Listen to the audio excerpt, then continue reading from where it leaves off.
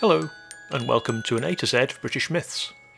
I'm Mark Hood, and each week I'm writing a brand new piece of flash fiction. The stories are all based on a different myth or legend from the United Kingdom, and I'm working my way through the alphabet, letter by letter and tale by tale.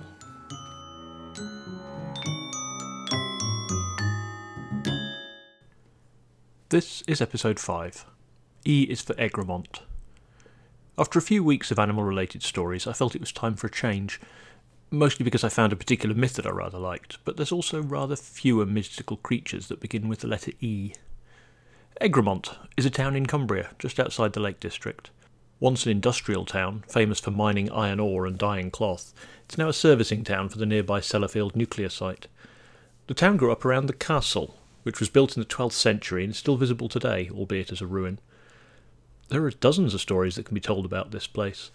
The supposed curse that led to many inhabitants being denied male heirs is interesting enough. Or perhaps the tale of Grunwilda de Lucy, killed by a wolf on a hunting trip. More tantalising is the lost boy of Egremont, William Fitzduncan, who simply vanished one day. I've picked a more magical one, a murder plot involving a hunting horn. None other than Wordsworth has addressed this story in a poem, so I might have my work cut out for me with this one. Hubert snuck out of bed, skulked up the stairs to the tower, and breathed into the horn. No sound escaped. He had to stand on tiptoe for his lips to reach it, unlike his older brother, who at 10 years of age was already a foot taller. Eustace could sound the horn so loudly, farmers ceased in their toil to gaze up at the castle on the hill. Hubert blew again, harder, but still nothing could be heard. Inhaling until his young lungs almost burst, he blew into the horn until the tower swam around him and stars exploded behind his closing eyelids, all in silence. He never felt his father catch his falling body, or noticed being carried back down the stairs. He woke when he was tucked kindly but firmly back into bed. "Why can't I blow it, father?" he murmured. "Only the true heir to Egremont can ever sound that horn, Hubert. You know that." He was sure he saw his brother smirking in the next bed. Eustace's childhood ended when their father died, but the Crusades would be what made him a man. He promised his wife that God would reward his pious service with the son and heir they longed for upon his return. Hubert swore to himself that Egremont already had its heir.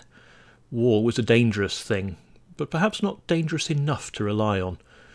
One of Hubert's drinking partners had proven amenable to the suggestion that accidents happened on the road. The purse of coins sealed his brother's fate. The drinking pits and gambling dens mourned Hubert's absence, the townsfolk talked of the man pining away for his beloved brother, and the farmers peered up to see the figure straining his eyes for the returning banners of his brother's army. When the day came, when the pennants rose above the horizon and flapped in the wind, Hubert stood tall. He pressed his lips against the end of the horn, breathed deep, and blew harder than his 8-year-old self could have ever imagined possible. And silence echoed through the tower.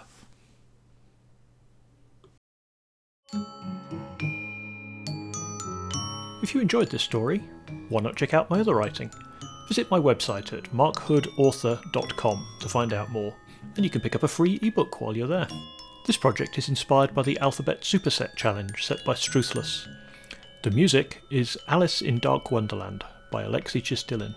All the information and a transcript of this episode can be found on my website, link in the show notes. Thanks for listening, and I hope to see you again soon.